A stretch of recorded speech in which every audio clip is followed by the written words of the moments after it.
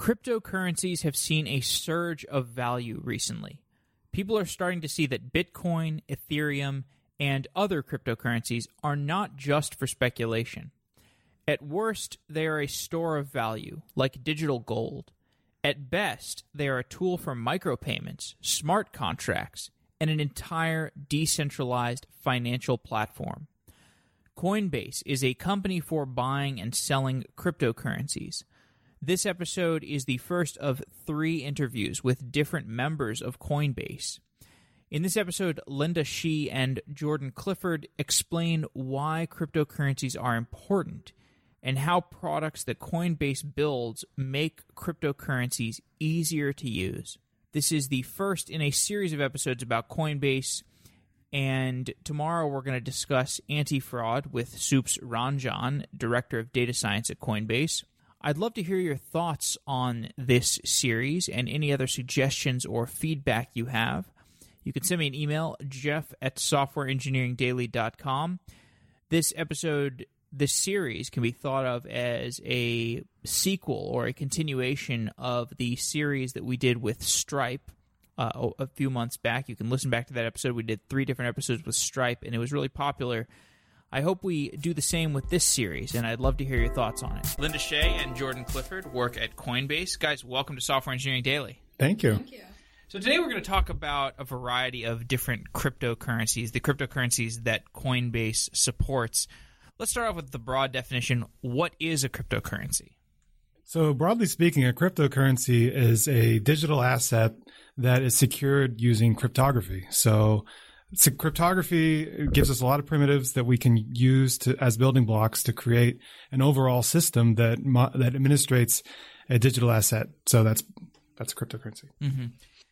And what's the blockchain? So a blockchain is widely misunderstood. A blockchain really isn't enough information to describe almost anything, but a blockchain, generally speaking, is a chain of blocks, just like it sounds. Each block contains a list of transactions or state transitions for the units of account or the tokens. So on the Bitcoin blockchain, we store transactions, and each transaction has inputs and outputs. And that transition from input to output just tells the whole network that these coins have moved from one place to another. And we aggregate those transactions into blocks, and we have each block reference the last block. So it's an append-only ledger that gets created. Mm-hmm. Linda, why is it useful to have a variety of cryptocurrencies? Because people have been talking about Bitcoin for a while. Now there's a lot more cryptocurrencies that have made it, well, a few more at least, that have made it into the mainstream or the mainstream discussion as far as engineers at least. So what's the use of having a variety of cryptocurrencies? Yeah, so I think that everyone just has different ideals on what they want out of a cryptocurrency. So it started with Bitcoin, where I think everyone wanted to have a way for a decentralized source of money where you could send money from one person to another. It's instant, global. And the problem that some people had with Bitcoin was also that they didn't want all their financial transactions shown on the blockchain because every single transaction is public. So you had a group of people that also valued privacy. So then you started having interest in other privacy-focused currencies like Monero and Zcash and Dash. And so you had that privacy group, and there was also people wanted more powerful digital currency, so the ability to write conditions in. And so that's where you kind of had smart contracts coming along. So that's where Ethereum came along, and there's also other ones like Tezos, where people are getting interested in being able to write conditions, being able to write decentralized applications. So it's all different kind of use cases out of it. So all of them, I think, can coexist together. And as you have more infrastructure for inter-blockchain connection, you can actually just move freely between blockchains, I think, in the future. But it's just a matter of, in that specific use case, what you want to have out of your digital currency. People sometimes get tripped up because they don't understand why cryptocurrencies had value in the first place. So when Bitcoin was first instantiated, the people who were buying into it, why were they doing that? Like, what incentivized it? So the earliest days, Bitcoin was extremely fringe. It started it came out of a cypherpunk mailing list, and Satoshi Nakamoto, which is a pseudonym for the creator or creators of Bitcoin, kind of got some curious people into this purely as a total experiment. For the first year or two, Bitcoins had almost no exchange value.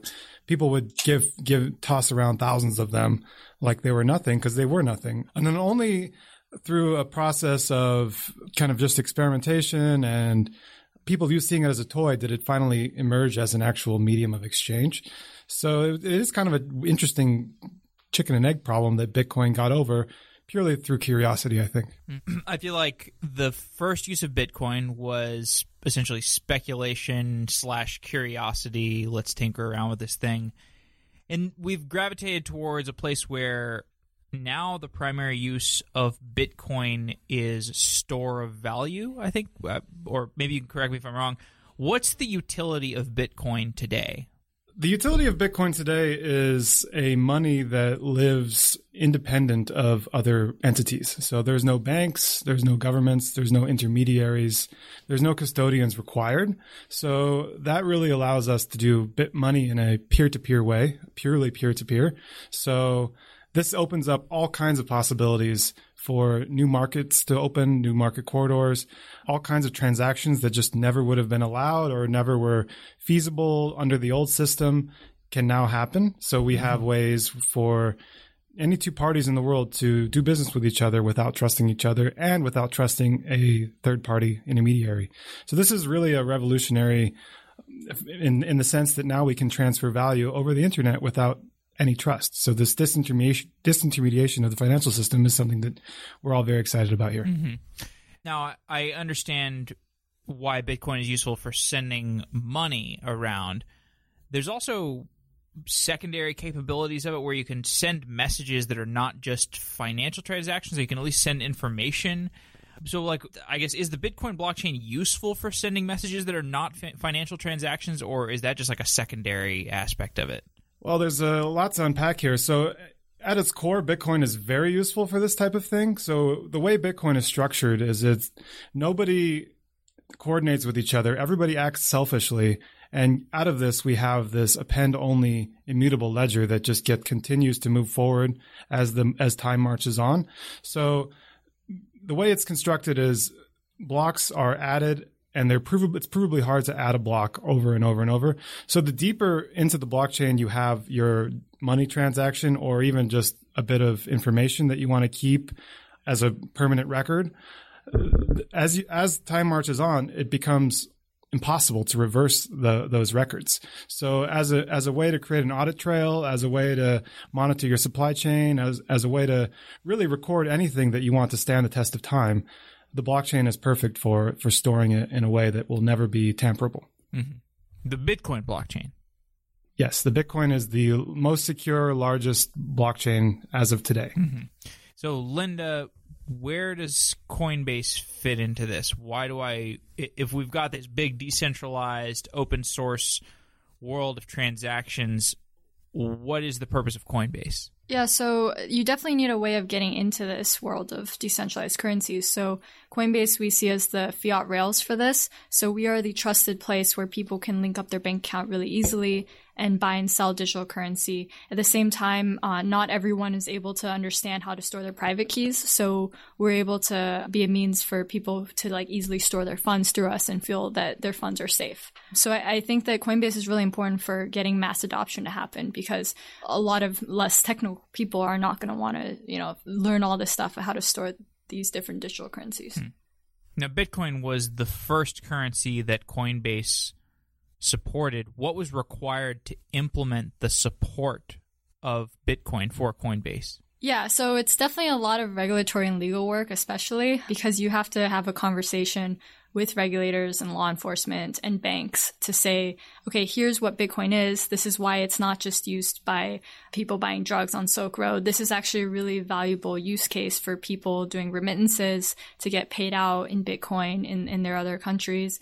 So we had to form that narrative. And so there's a lot of work involved by our compliance and legal teams to try to get that trust of Coinbase and why they should be willing to support Bitcoin too, and how we could just work with them in general on and just understanding exactly what is Bitcoin, what does the blockchain do. So there's a lot of that kind of work. And just to add on to that, what it actually took to get it off the ground was a lot of security key management work. So one of the things we pride ourselves here on at Coinbase is being security first. Security trumps everything else. So we take a lot of precaution to make sure that no single person has control of our cold storage. We geographically distribute the coins.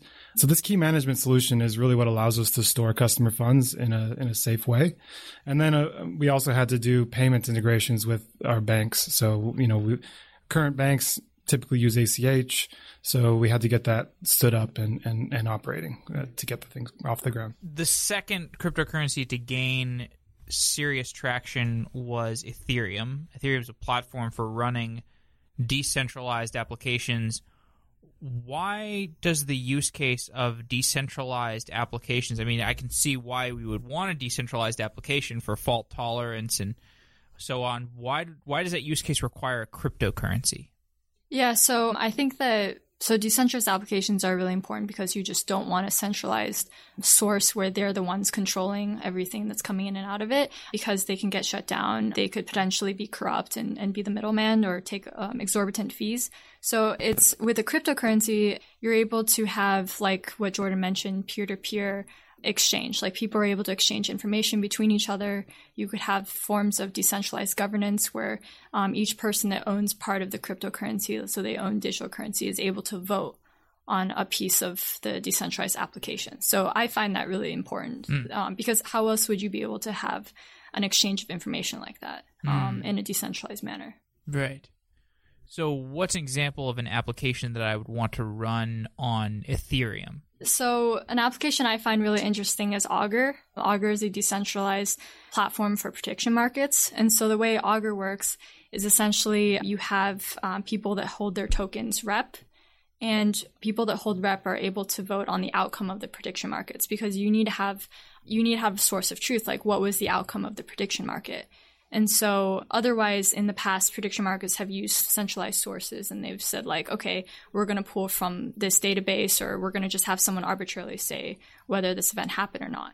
And with Augur, you have these token holders essentially voting on the outcome of these events and actually determining what happens or not. So in that sense, you know that there's not going to be some corrupt source who's cutting everyone off and saying this is what happened. So in that sense, I think decentralization is really powerful for prediction markets. Mm-hmm.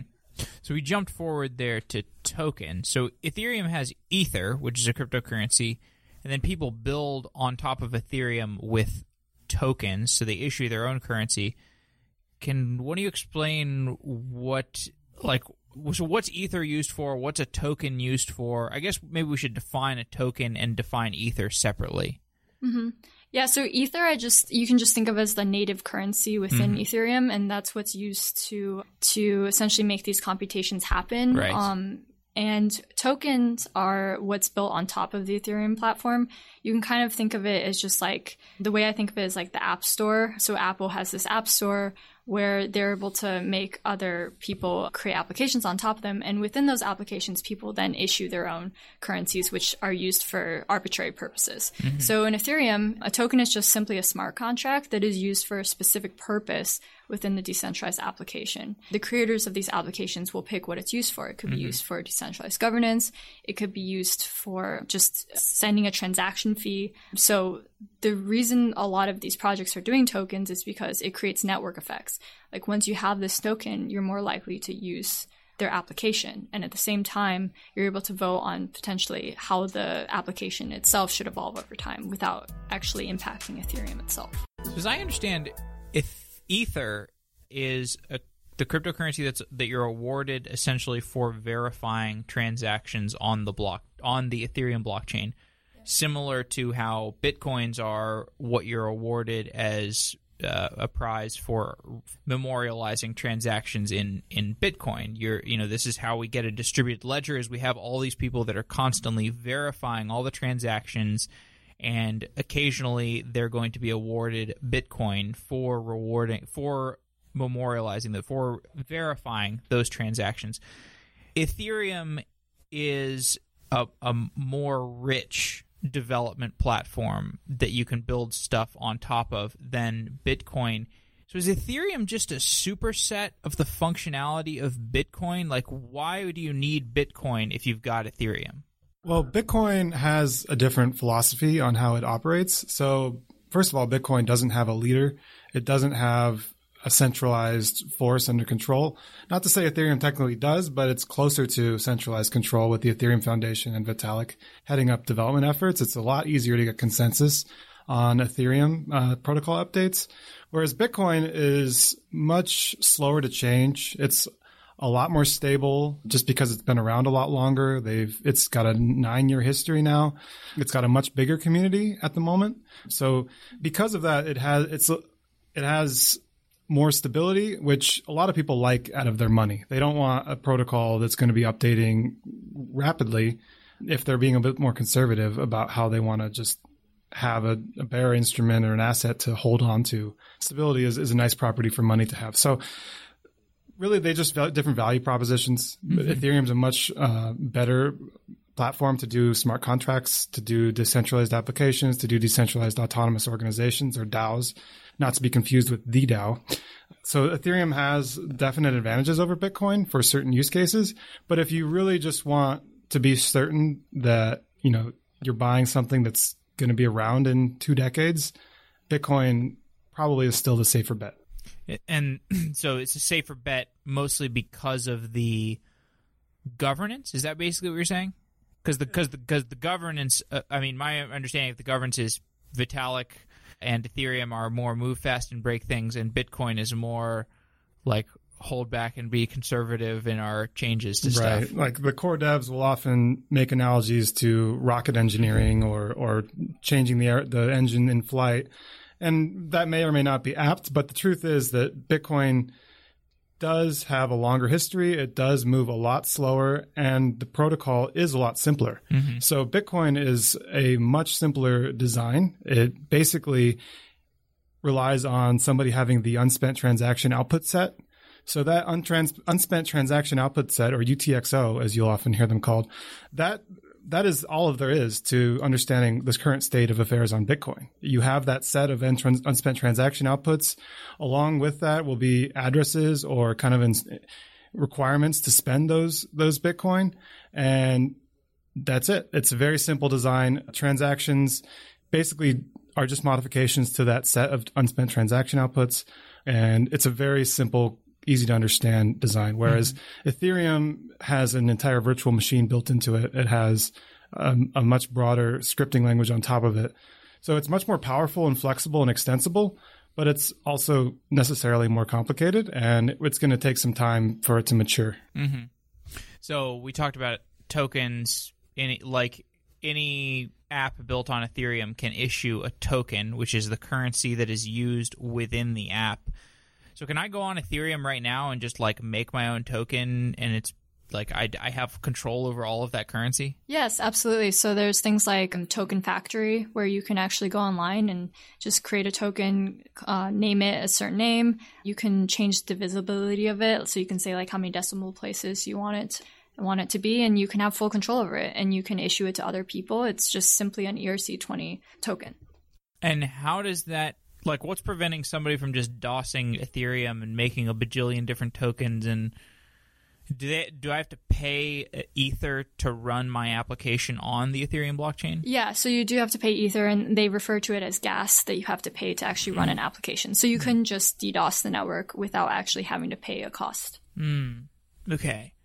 So what's the process for somebody who wanted to get started with a decentralized application? Do I have to just go buy enough Ether to get my application running? And yeah, you only need a small amount of Ether, honestly. It depends on how complex your smart contracts are, but you could just go online and learn how to start your first dApp. There's a lot of resources for that. There's some sites that teach you how to learn Solidity, which is what you need to write the smart contract. And it's pretty simple. I mean, I don't have a really strong background in CS, but I was able to just write my simple smart contracts and run that. And there's also test nets, so you could just write a smart contract on the test network without actually having to spend real Ether.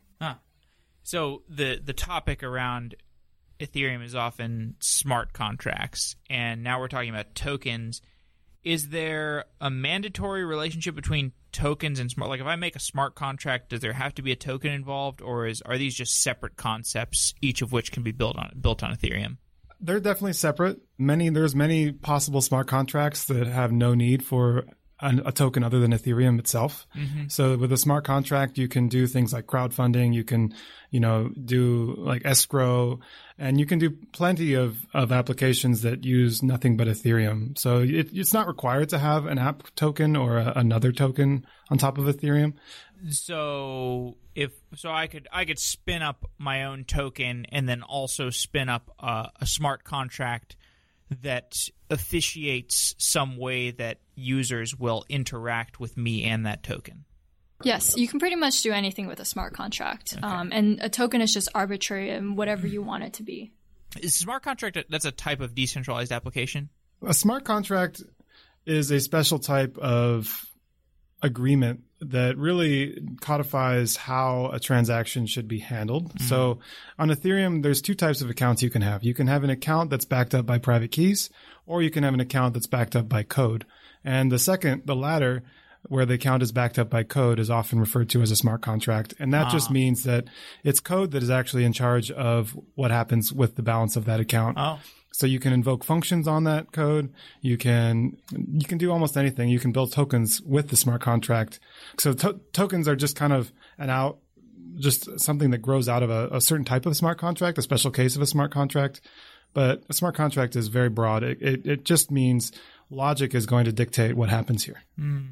Now, these different features that we're talking about with Ethereum, these are not necessarily things that Coinbase really has to worry about, right? You guys are just storing Ether, or what do users of Coinbase want out of an Ethereum Coinbase offering?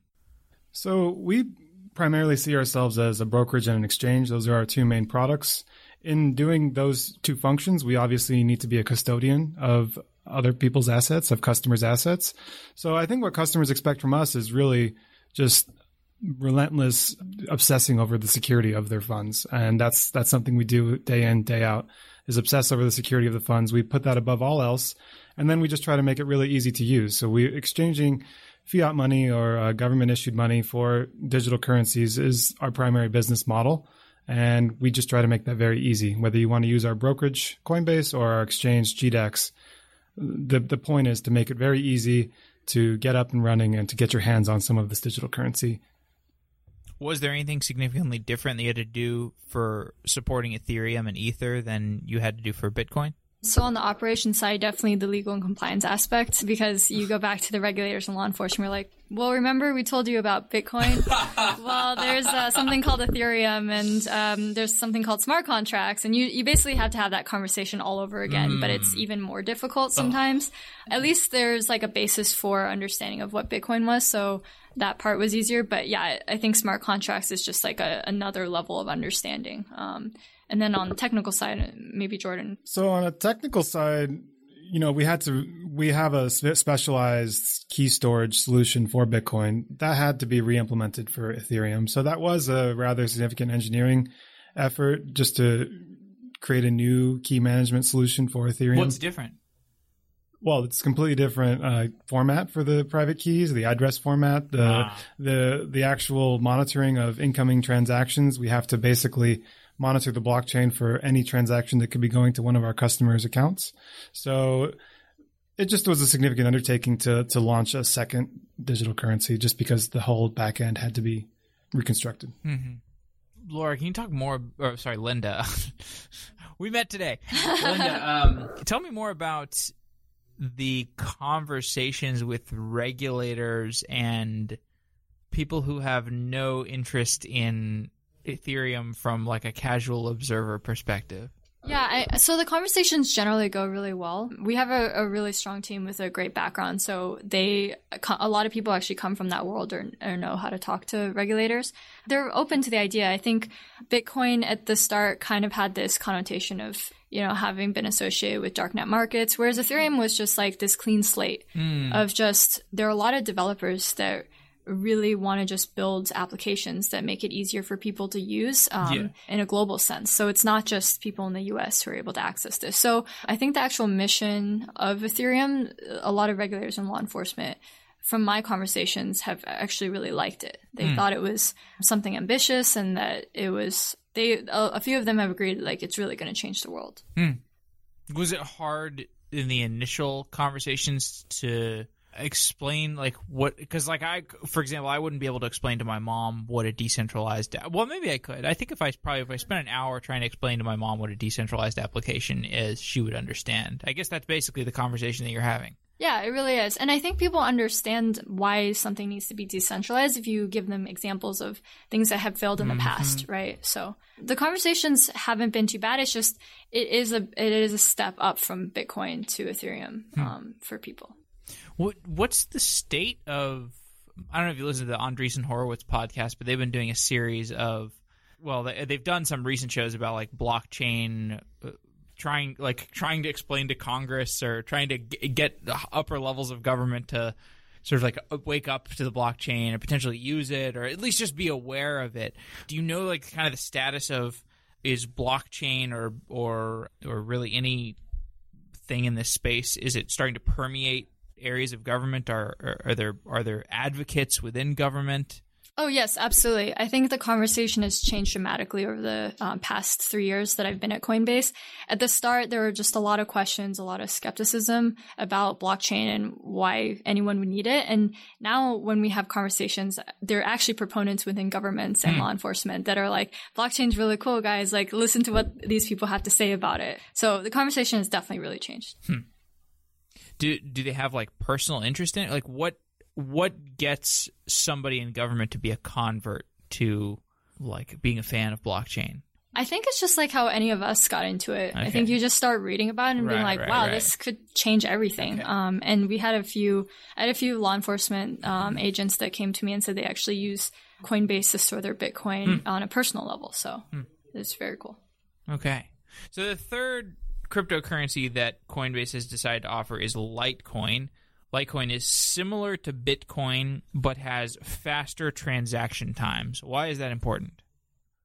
Well, the jury's out on whether that's important, but the common sense would dictate that when somebody sends money, they want it to get there as quickly as possible. So in that sense, it creates a better user experience. I guess I would say that Litecoin, because it has the faster block time, so Litecoin is just a fork of Bitcoin. It's almost under the hood. They're almost exactly identical. You are pointing out one of the main differences is the faster block time. The other main difference being the script mining algorithm, which is supposedly or attempts to be ASIC resistant. So on the faster block time, Charlie thought that people want their money to get there faster. So Charlie Lee, the creator of Litecoin. And so he basically made blocks 4 times as fast. And that also, because it's a fork of Bitcoin, it makes the capacity 4 times as large because the per block limit is the same. So it ends up being slightly more capacity with faster throughput, which results in a better user experience. Now, I think one of the other main differences of Litecoin is the founder's here, and he's a known person, and he actually has a significant sway in the community. Bitcoin suffers from a kind of a leaderless, no leader problem. There's plenty of voices in Bitcoin, but none of them have control, and none of them have enough influence to really swing the conversation. So we've been in kind of a gridlock for the past 3 years on how to scale Bitcoin.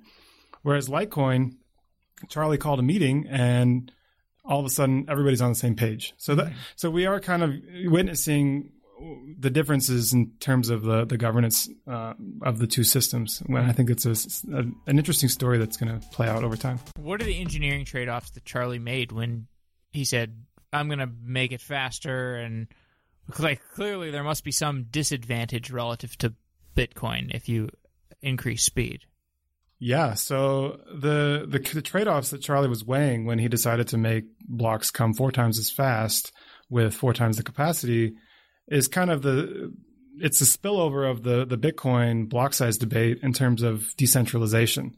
So there's a lot of people in the Bitcoin camp that think that increasing the throughput on chain with the block size increase is actually going to create a lot of centralizing pressure on the miners. It's going to force miners to join pools to stay up to date. It's going to shut a lot of small players out of the market because they just can't keep up with the resource requirements of running a heftier blockchain. So Charlie said, well, Bitcoin's already got the king of decentralization as far as, it's got way more decentralization than Litecoin. So let's maybe not have to win on the decentralization. Let's try to create a better user experience. And maybe there will be a little bit more centralization, but that's okay because people really do care about faster confirmation times and cheaper fees, which you get with more capacity. Is that what Bitcoin is doing with Lightning networks? Like kind of you trade off, well, you get because with Lightning networks on Bitcoin, you get some more centralization, but you get faster potential transactions, right? Yeah, so whether you get more centralization or not is kind of up in the air because that really depends on the topology of your connections in your network graph. So the idea of Lightning is, it's really kind of a genius idea, is rather than have every transaction be included on the blockchain proper, why don't we batch transactions together and only once we're really need to, let's write to the blockchain. So it's kind of a form of write caching. So, when you are writing a lot of data to a spinny disk, you don't just write it as it comes in. You wait till you have enough to just write it in one burst. And this just creates a much better system, a more robust system. But in the case of Bitcoin, the core developers really don't think that Bitcoin can scale on-chain. So they want to see layer 2 solutions, of which Lightning Network is the main one that people are pinning their hopes on. So there's a lot of ways you can set up a Lightning Network. Lightning Network just means that we're not writing everything to the blockchain. We're going to batch updates to the blockchain and serialize them all at once, and we're going to save space that way. But the topology of the network is really going to tell us whether this is more or less decentralized. The naive way to do a Lightning Network is to have a hub and spoke model. Coinbase maybe would even be a part of the genesis of this, where Coinbase would spin up a hub and everybody else would connect to Coinbase and they would open up a payment channel with Coinbase. And then if people want to pay each other, they simply tell Coinbase to debit from their payment channel and credit the other guy's payment channel. And this is all done off chain. So that is obviously a very centralized way to set up a Lightning Network, but that's not the holy grail. That's not what people really want. What they really want is they want kind of decentralized routing where everybody connects to a dozen other people, and through just law of large numbers, you can find a decentralized route from any 2 points on the network. So if I need to pay Linda, I might go to you and you might go to Jeff and Jeff might go to Mark and then Mark might go to Linda. And I can pay Linda without even directly connecting to Linda. So that's kind of the real vision of Lightning Network, but it's still in the early phases of implementation. And so right now, because Charlie's leading Litecoin and because he's able to push for consensus, Litecoin has actually stepped out front on the Bitcoin roadmap of scaling. So the core devs they've always said, let's implement segregated witness, which we can get into if you'd like. And then behind segregated witness, we have all these other improvements to scaling without actually increasing the block size. Schnorr signature aggregation is one example of that. Lightning Network is the one that most people are very excited about. Well, Litecoin now is going and they're actually running the test in real life with real value for Bitcoin. So Litecoin has kind of stepped out of the shadows of Bitcoin as a Bitcoin fork and kind of taken charge of, hey, you guys think this is the way? Well, we're going to trailblaze and show Bitcoin how this can be done. So a lot of Bitcoin core developers have actually migrated to working on Litecoin because it's just a much more harmonious environment because Charlie Lee is there to create a community and it's a smaller community. So it's a nice testing grounds for Bitcoin. So the difference there being, I guess, that so Litecoin, essentially you get the best of Bitcoin and the best, you get some of the best of Bitcoin and some of the best of Ethereum because you get the unified leadership in Charlie, and you get moving faster, and you also have basically the same fundamental simplicity of Bitcoin. You're not adding in the whole decentralized app ecosystem. So in that world, is there... I guess Bitcoin still has value there just by the nature of its conservatism and its oldness. I mean, I guess Bitcoin just will continue to have value in that conservative world because a lot of people want that. A lot of people don't want the let's move fast, even if it seems objectively good, other than the fact that it's not conservative.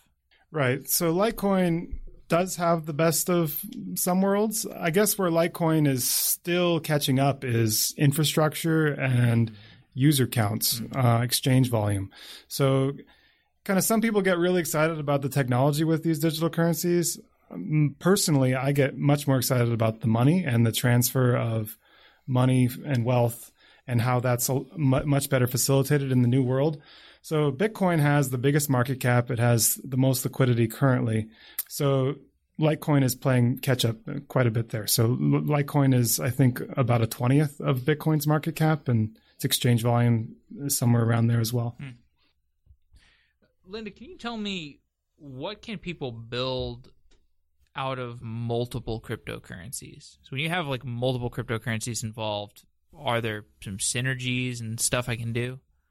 Yeah, so right now, honestly, I don't think there's good enough infrastructure to be building on multiple different cryptocurrencies. But what we are seeing is people building, needing exchange of different Ethereum tokens. And so there's some infrastructure behind that that's already existing. And I'm actually advising one of those projects. It's called 0x. So they envision a world where people are going to be needing to exchange multiple Ethereum tokens as they start using different decentralized applications.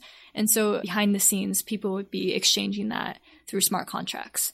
And so I think that as the infrastructure gets better for multi-blockchain exchange, I think people will start doing that also. So if they want to access a decentralized application on Ethereum, but then they later want a privacy coin as they start doing day-to-day transactions, they might switch to that. But to be honest, the infrastructure just doesn't exist right now, but it will in the future.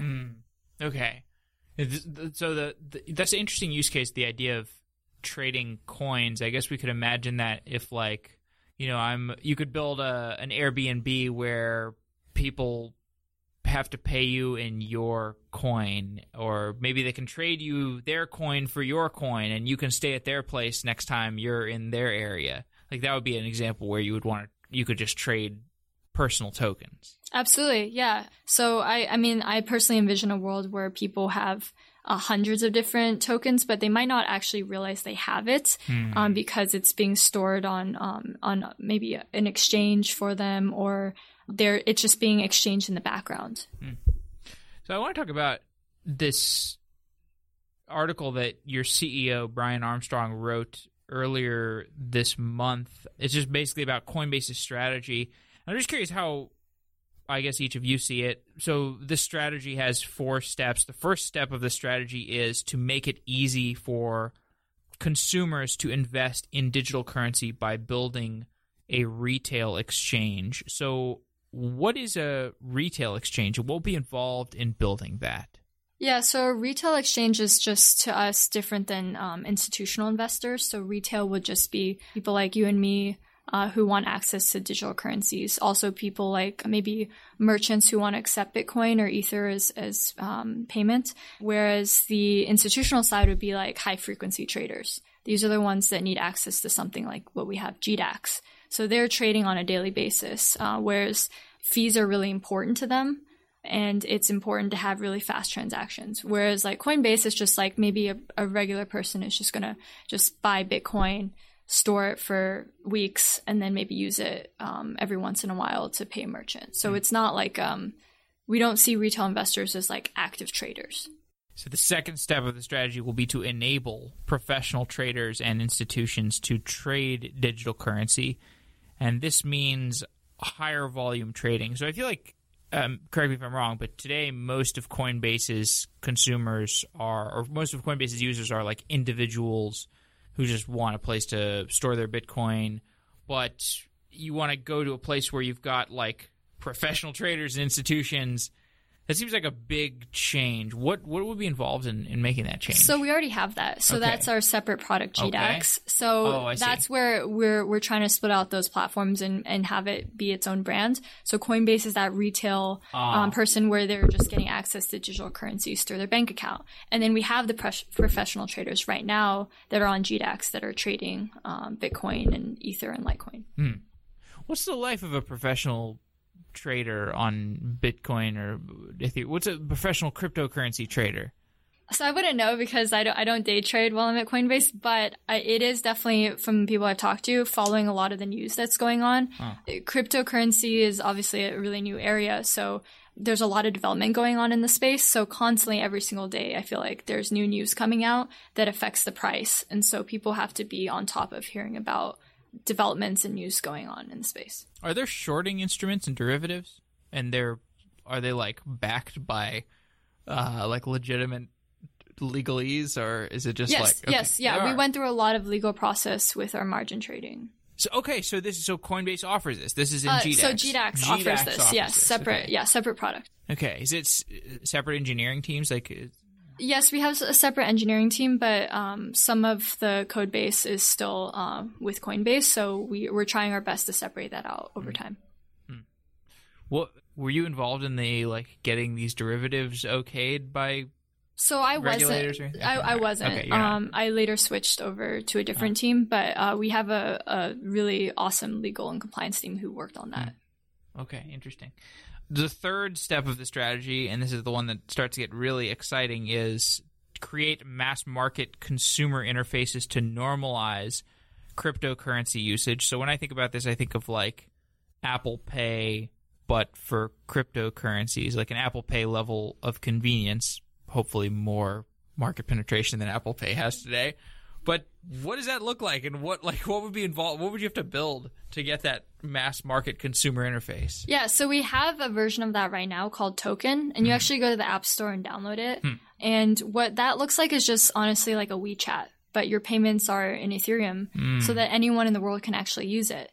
And it's WeChat for Ethereum is now able to access decentralized applications, and now you can interact directly with them.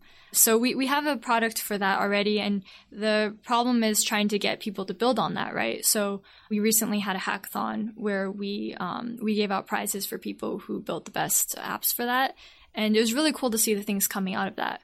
We saw something like an app called Earn Chinese where people had to stake some of their Ether on the app and say, okay, I'm going to lock up this amount of Ether. And if I don't practice each day, then I lose some of that Ether. So you can come up with all kinds of really interesting applications on top of this. And so we have a lot on Token already that you can take a look at. Okay. And then fourth is the expansion in the number of ideas tried. So what kinds of things are going to happen? What are we going to see when the mass market starts to get involved in cryptocurrencies? I mean, I think you're just going to see Ethereum and other digital currencies disrupt every single industry you can imagine, honestly. I think that there's so many middlemen right now that are just taking fees, and all they're really doing is kind of like an if-then condition. They're saying, like, if this event happens, then I'm going to do this. And so when you have all these cryptocurrencies being able to take over in that sense, you can cut out a lot of the middlemen. But one of the problems that you have is identity and reputation. Like, how can you trust someone?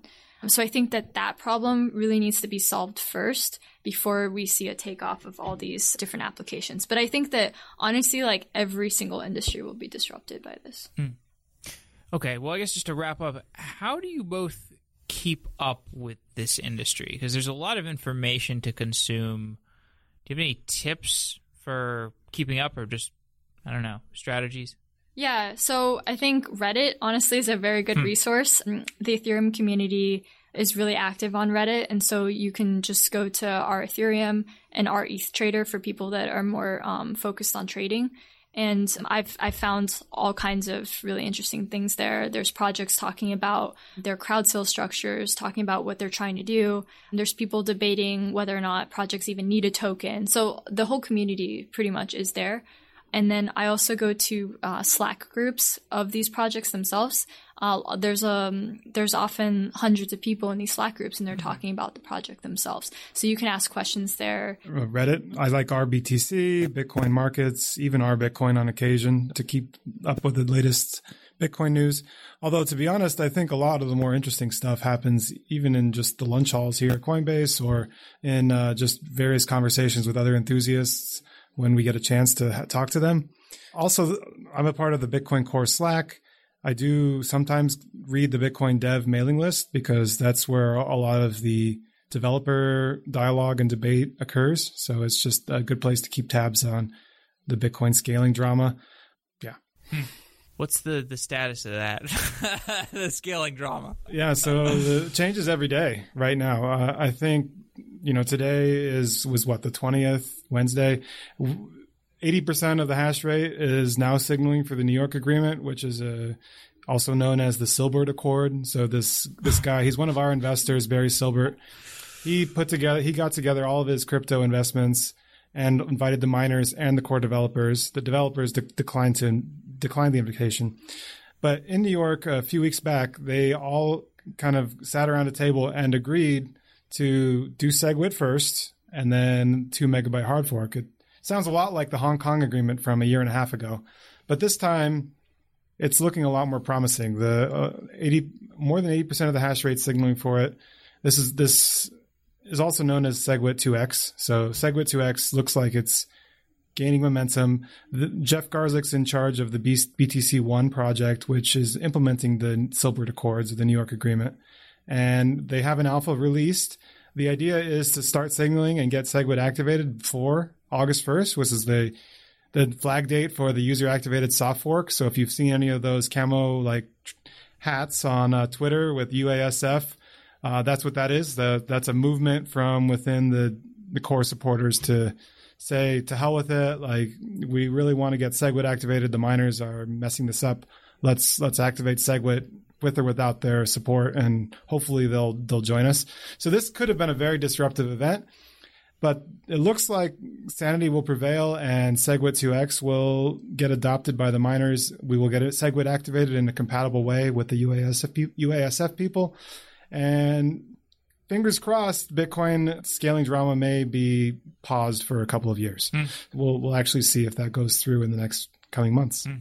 Okay, I need to do a show really devoted to that topic. There have been too many shows where I've tangentially talked about segregated witness and the scaling drama, and I'm like, cool, I'm out of my comfort zone instantly and don't know what I'm talking about.